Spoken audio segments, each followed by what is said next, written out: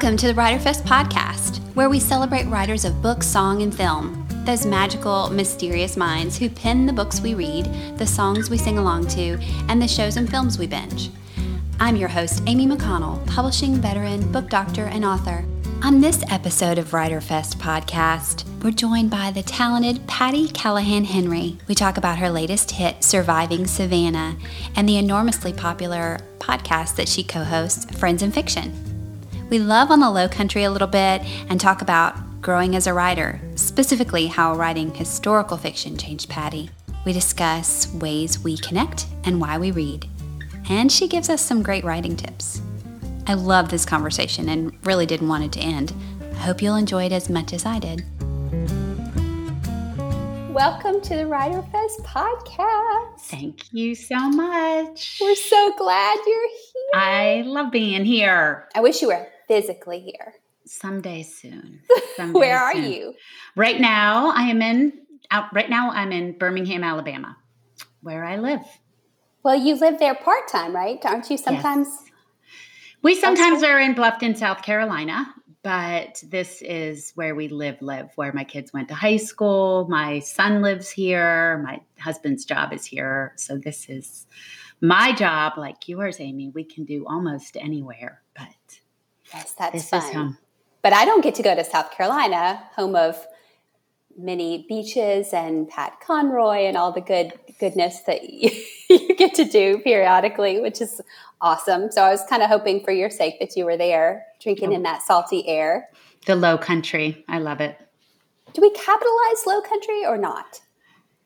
Yes, I do. We do. I do. And some people make it 2 words and some people make it 1 word. So when I write it, it's all 1 word with a capital L. See, I think that's appropriate because, you know, I don't know if you remember this, but I actually grew up in Charleston, outside of Charleston in Somerville. And I think the all 1 word with the capital letter is appropriate because it's kind of like, it's almost like a deity pronoun. I love that, a deity pronoun. I am stealing that. That's awesome. It shows the sort of gravitas around it. It's not just an adjective with a noun. It is a place. Yes, it is a place. That's funny. Yes, and I love it very much. But no, right now I am not there. Well, Birmingham right here, I'm is talking a great to you. place to be. I love Birmingham too. Yep. So do I. I am actually in downtown Franklin. Oh, okay. Yeah. So I'm not actually in Nashville. I'm in downtown Franklin at the moment in the podcast studio. I consider Franklin and Nashville one and the same. I know they're different, but to me, they're lumped together in this just beautiful, creative sense of place, those 2 things. I am with you. I agree in some ways. That said, the Parnassus team was over here in the podcast studio a few days ago, and they were like, where are we? Oh, that's funny. It's like 20 minutes down the road. No, I mean, they were just kind of teasing, but it's somewhat in another, for them, it felt like a world away, even though it's just a few minutes down the road. But because it is it's a little different vibe. But it's all that sort of Nashville vibe that sort of inspired WriterFest, which is a creative community, with all this influx of writerly people who write songs and films and books. So you always fit in when you're here. I always feel like it's a bit of a second home. I love it there. Well, we miss you when you're not around. I woke up this morning so excited to chat with you, and I was thinking about all these books that I'd read of yours and was thinking about the characters and revisiting those, and I had all these questions kind of binging around in my brain, and I went to go write them down on my laptop. This was, hours ago when I woke up. And I was like, I'm going to pull up her longer bio and kind of just see what she's been up to lately. And I was like, I kind of had a brain freeze. like Patti has done so much in the last few years. And it just made me kind of go, wow, how has all of this happened? I mean, I've been trying to keep up with the books that you've written, but you have done so much in the last, I guess it's been maybe 6 or 7 years since we first met. It's been amazing, right? Well, the last 3 have been unexpectedly busy because during the lockdown, which started, in March of 2020, I had a book that was coming out that was already finished. And then I had one I was working on. And then during the lockdown, 4 other writer pals of mine and I started Friends in Fiction. So, and I was doing a podcast for Becoming Mrs. Lewis. And I was doing a podcast on behind the scenes of Surviving Savannah. And it all just kind of culminated in this 2-year crazy pileup, like all at once. But what it might look like I'm doing a lot all at once, but what makes it easier to remember is they're each done in their own bite-sized pieces. So Surviving Savannah was already done when COVID hit. I wrote Once Upon a Wardrobe while I was in lockdown. So it comes out in this same calendar year as that book. I wrote 2 novellas during that time, one for a compilation and then one about Florence Nightingale that was an Audible original. And then the podcast and the name you didn't give us those names, and I know them, but will you make sure you tell listeners the one about Florence Nightingale is the Swan, Wild Swan, and that is an Audible original, and it is read by this astounding singer named Cynthia Erivo, who won a Tony for The Color Purple, and she reads it. It's amazing. And then Reunion Beach is a compilation anthology of short stories that honors Dorothea Benton Frank, as we lost her a few years ago. And so these the novels and the short stories and the podcasts and Friends in Fiction, it looks like a lot. Even y'all describing it, I'm like, wait, you're right, Amy, it's a lot. But at the same time, they were done, what is that phrase? How do you eat an elephant? One bite at a time, right? Anne Lamott, bird by bird. Right. You do this, and then you do this, and then you do this.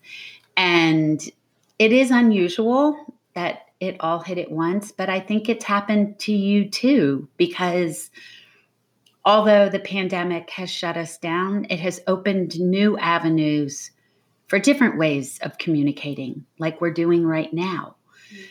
Talking to each other. I know that listeners can't see us, but we are looking at each other while we're doing this. And that opening up during the pandemic of new ways to communicate started Friends in Fiction, started some of what you're doing. So they're natural outgrowths of things we were already doing. Oh, that's so wonderfully put. I love it. You're absolutely right. And I think it's interesting that I was feeling pre-pandemic a little bit like the world was asking too much of me. It was asking me to communicate too much, too quickly, and I wasn't able to collect my thoughts. I wasn't able to go to the mountaintop, if you will, to have anything worth sharing. And it was really kind of scaring the crap out of me, honestly. And I think there was a little bit of a gift in that lockdown, as you say, to kind of give us space to go, do I even want to connect with other people, honestly? And then the answer for you, I know, and for me was, yes, I really do want to connect with people with intention and for purpose and for good. And then the question just becomes like, then how? And I was devastated to not do Writer Fest last year. I will just say it was so hard for me not to gather with other writers and support people last year. But in a way, it was a gift because it really reminded me of the hunger in the first place. What is that hunger? And what will satisfy that hunger? And for me, it's really invigorated my energy around that for sure, as well as sort of around communicating in the written form. Oh, I think you nailed it, because there wasn't a single person in my kind of inner realm who didn't kind of, yes, we were all panicked, and yes, it was incredibly difficult and still is. And we've lost people we love. But on the whole, you would hear over and over again, I'm a little bit relieved that these 97 things got canceled. Now, I was devastated. My Becoming Mrs. Lewis paperback tour was canceled. And yes, I was devastated. That was really hard, not hard compared to death and illness, but there was a reassessment that went on. And what hit me was exactly what you're talking about, which is this idea that I wanted to keep connecting, which is why I was on the road. But maybe there are better ways to do it. Maybe if we just sit still for a minute and go back to the page, which you and I both know is where it all begins, and then it grows from there, right? Because the power of story is why we all do what we do. It's why we write. It's why you have Writers Fest. It's why we podcast. I just made podcast a verb, by the way. It's why we do all these things that we do. And that shutdown maybe allowed us to sit still and say, how can we do it better? Right. Because it did matter. We weren't saying yes to book tours and to festivals and to gatherings because we were maniacs. We did it because being connected over the written word was important to us. So how do we keep doing that without overextending ourselves so that the well is dry? Or you can't come back from the mountaintop in your metaphor. But for me, it's about a well being dry, where you're giving so much that then how do you write a story? What matters anymore? I remember talking to, if I may, I love a good metaphor. And I remember talking to my friend Jana Reese at a conference one time. Do you know Jana from Publishers Weekly? She said, I worry sometimes that the bread is getting baked before the dough rises. Oh, I love that. And I thought, oh, gee, wow, that is so good. I mean, we could talk about what that looks like for days, but it gave me, Jana's words reminded me to sometimes let things sit for a while so they can rise. Also, to extend our metaphors even further, there is this great metaphor I read recently that made me laugh. It's Irish, I think, and it said, you spend so much time chasing the cows instead of building the fence. Oh, and isn't that great? Just this idea that we're running around fixing this and fixing that and doing this and doing that, when all we had to do was build the fence and the cows will stay don't have to chase them. And I think maybe some of this downtime allowed some of that. Well, let me pull back just to say, when I look at your career, it does not look like you have had any downtime. So it just looks like you've been super productive. So I'm glad for myself and for the listeners to learn that it has been one bite at a time, one bird at a one bird by one bird. That's really good for me to hear. And I will also say that I knew about you when I first met you.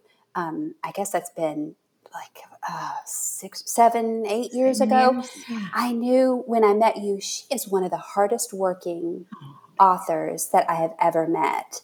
And that said, and I mean that absolutely as a compliment. You work really hard at the business part of it. That said, I read you after having met you and realizing that woman works really hard. I read you and thought she's also one of the deepest women that I know. Thank you. And I felt like the gift to me, in this was 2014-ish, the gift to me was that your books reflected a kind of an on-the-page friendship that, between me and the book, right? I felt like I had a really smart best friend who was revealing her intimate secrets to me on the page. So it was like that. I almost didn't want to share the books with my friends because I felt like this is, it felt like it was a special camaraderie on the page, those women's contemporary books.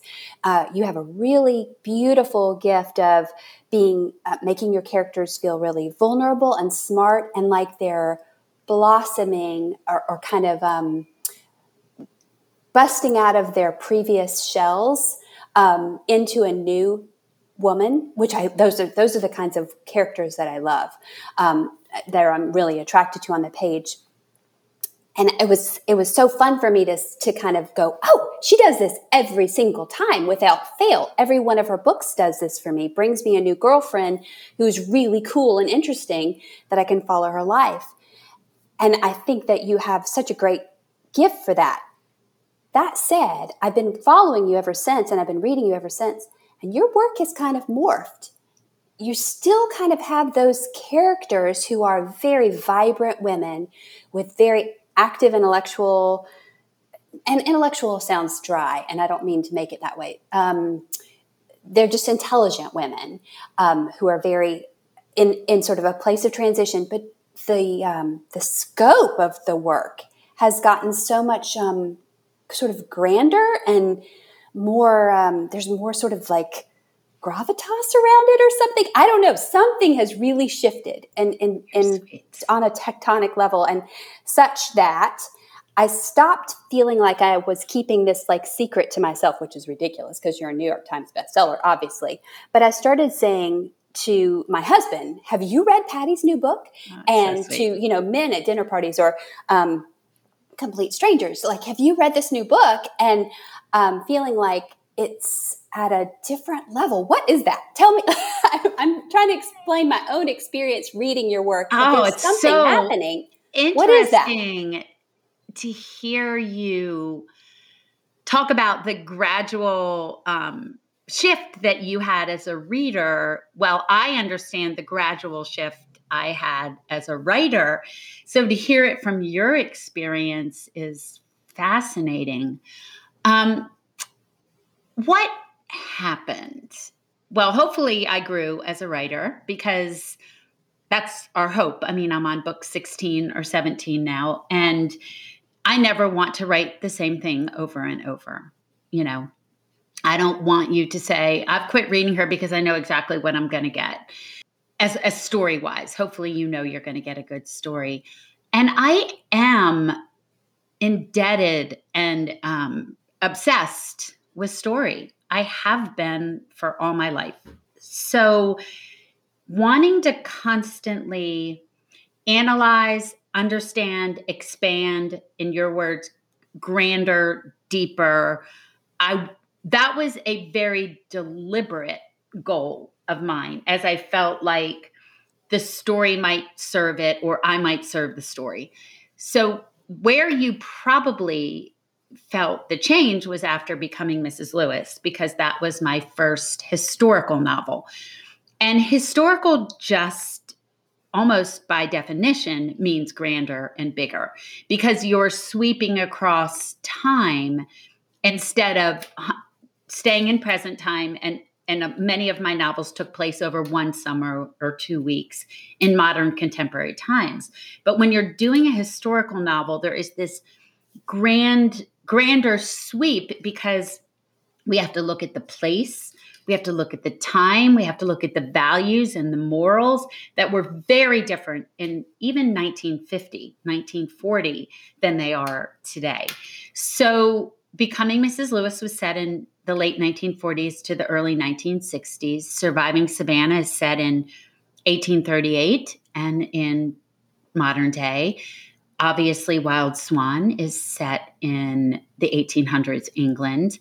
And the new one, Once Upon a Wardrobe, is set in 1950 in Oxford and Worcester, England. And just by definition, that gives it a grander scale, because we're looking at different ways of being than what we're accustomed to now. So I don't know if that's what you're feeling, but also in Becoming Mrs. Lewis, writing about a woman like Joy Davidman, who was so complex that no matter my imagination, I'm not creating a character as complex as she is.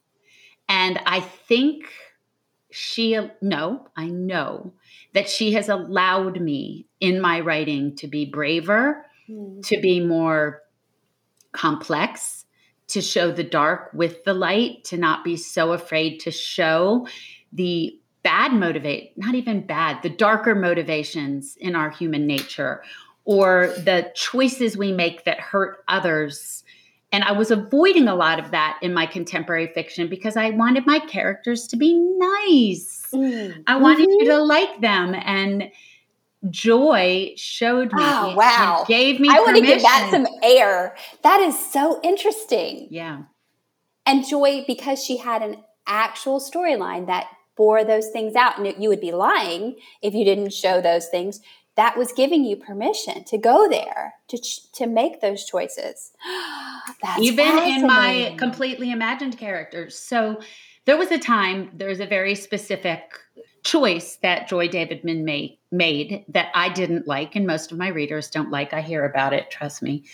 And I wanted to leave it out. And I didn't. It was almost as if I heard her say, you get all of me or you get none of me. Mm-hmm. Right? And in you get all of me or you get none of me, you got all of her.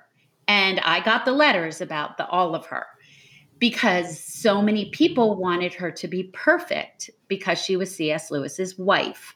They didn't want her to have made mistakes or done some of the things she did or struggled mainly with the things she struggled with.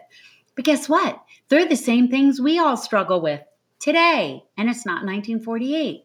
So she gave me permission to not only do that with her, but then take that forward in the humanity of my imagined characters or my real characters. And if you need to see what's really going on, you've got to see both sides. You've got to see the light and the dark and the sorrow and the struggle. And even in Once Upon a Wardrobe, we see these 7 events in C.S. Lewis's life that you can find in Narnia. And some of them are really, really hard. And you don't want to know or wouldn't like to think that he maybe felt that way or went through that or was human in that way. And so maybe that's what you're feeling. That was a very roundabout way of trying to figure that out. So good. I love it. What a gift to the world. Yes, I think you have reflected back the truth to me. I see what you're saying because I can remember reading Becoming Mrs. Lewis and feeling like, I forgot about you, Patti. I completely forgot about you. And I was feeling like, I'm so glad I know this woman.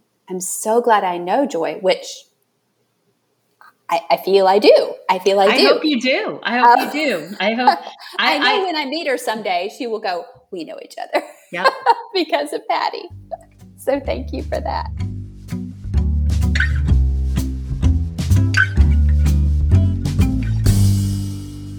Friends, let me tell you, if you don't already know, about Thistle Farms.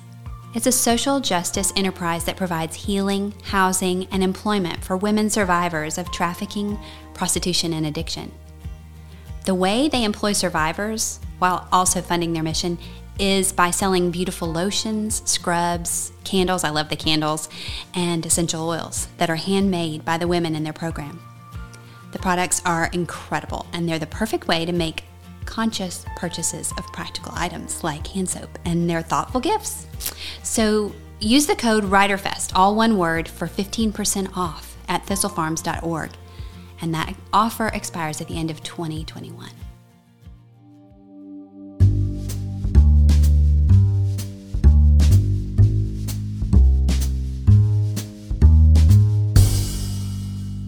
When I read Surviving Savannah, I felt like it was almost a bigger chunk, in the sense, bigger elephant to eat. Going back to your metaphor, I thought, how is she going to do this? How is this even doable?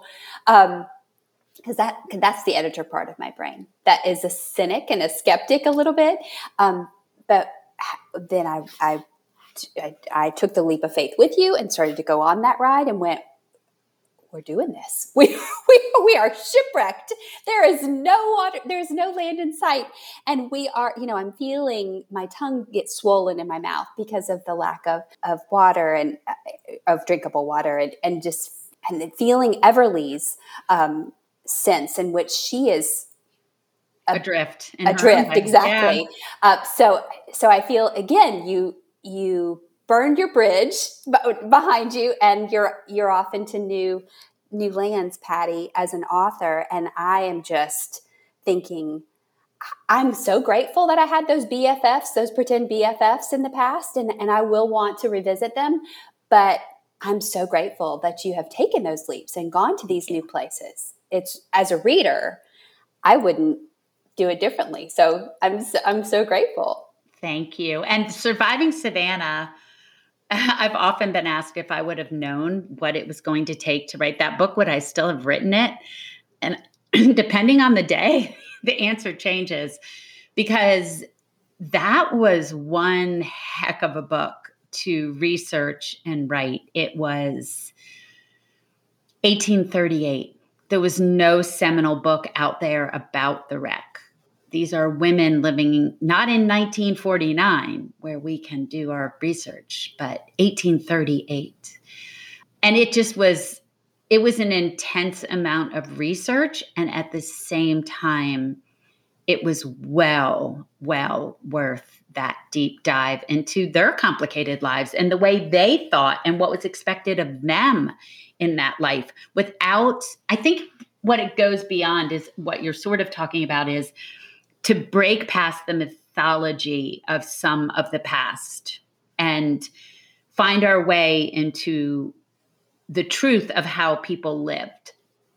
I interviewed this fascinating woman on the Backstory of Surviving Savannah podcast, and she has this great phrase she uses called emancipating the past.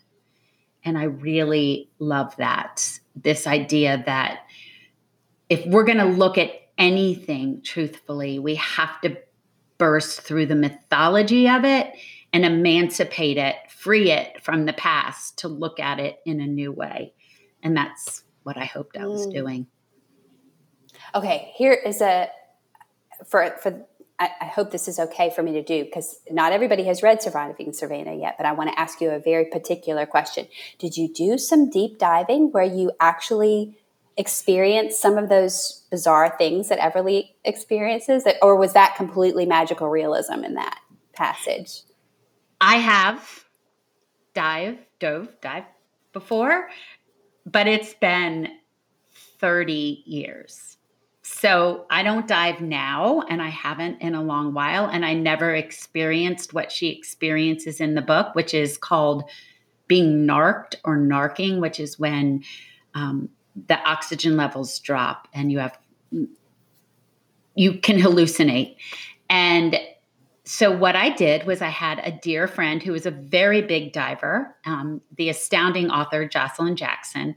I had her read that section and tell me where I had gone astray. I had enough knowledge to get us in the water because I had done it, but I didn't have enough to go 100 feet deep. So she helped guide that part of the book. Well, I felt like I had a mystical experience having read it, because it did feel realistic in the sense of, I believed that you knew of what you wrote. I believed that it was really happening, but I also felt like there was a little bit of freeing of my mind to other mystical realities, if you will, that happened in her own brain. And I'm constantly fascinated by that, whether it's in The Lion, the Witch, and the Wardrobe, or in I love magical realism. And I think it's part of why we read, Amy. I mean, this is just a theory of mine. It's not been proven in anything, but I'm convinced that part of why we read is because we know there's something more, right? There's something beyond what we can see. And the very best stories take us there.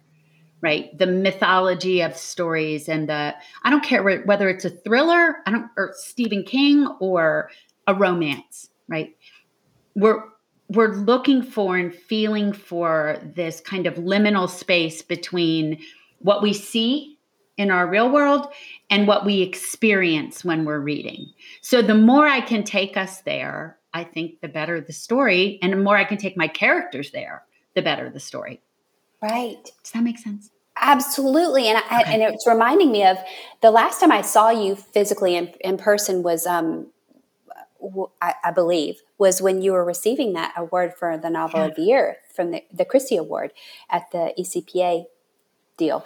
And you read from a poet I hadn't heard of before, but you were and maybe you can remind me now, but I remember you reading this poet and I thought, oh, wow, that is so on brand for who Patti Callahan is. Oh, Patti thank Callahan, you. who It was is. probably John O'Donohue. I do remember that was right before, it was a couple months before nope, that was a year later when the world shut down. No, It was that the was right fall before. It was right before. That was in October. And by, March so that was probably one of the last really big things I did with a large group of readers and writers. And I do remember that I was so stunned that book won Book of the Year that I didn't have a speech prepared. And so I just got up and quoted poetry. Well, you quoted the right poets. But poetry is really important to me. I'm looking over like past your shoulder, which is nobody else can see. And I have all these poems pinned to my bulletin board. And there is something about, like David White, he says, I want to be courageous in my terrors. I look at something like that on my bulletin board, and then I can look at my page and say, I want to be courageous in my terrors. Like that says more to me, that one line, than half the book I've written. And so poetry has always been, I wouldn't say always, poetry the last 15 to 17 years of my life has been a kind of grounding, tethering force when things get a little crazy. Poetry to me is a little bit like, so this is a strange analogy, but it's like so boiled down into the essence. It's almost like nutritionally dense food, right? So like if you ever, so there's some foods that I eat just, like a cracker, just to kind of tide me over. But if I really need sustenance, I'm going to have like a smoothie, right? There's something that's I hear you. Yeah. And I feel like when I can have a poem that does that for me, it's like, I'm sustained now. I can go forth into the world. But here's another, like a little bit of a twist on that, is I'm really noticing lately in the last 3 years, I've been very mindful of the tracks on my playlist and how they influence what I'm writing. As you know, I do a lot of like ghostwriting and co-writing, and I work really carefully to select the right music to help me stay focused in the research and in the mindset of that, particular work. And if I go off and start to listen to things that are not in that right space, then my mind gets it's almost like I scattered, splintered. It's like a splintered self. Like now one self is living over here and one self is living over here. And whenever we have these splintered selves, we can feel unsteady. So I love that. I've done that for sure. But a lot of the music I listen to when I'm writing can't have words. Mm-hmm. So, but I try to listen to music from that time period that I'm writing about. So, I mean, we know this, Amy.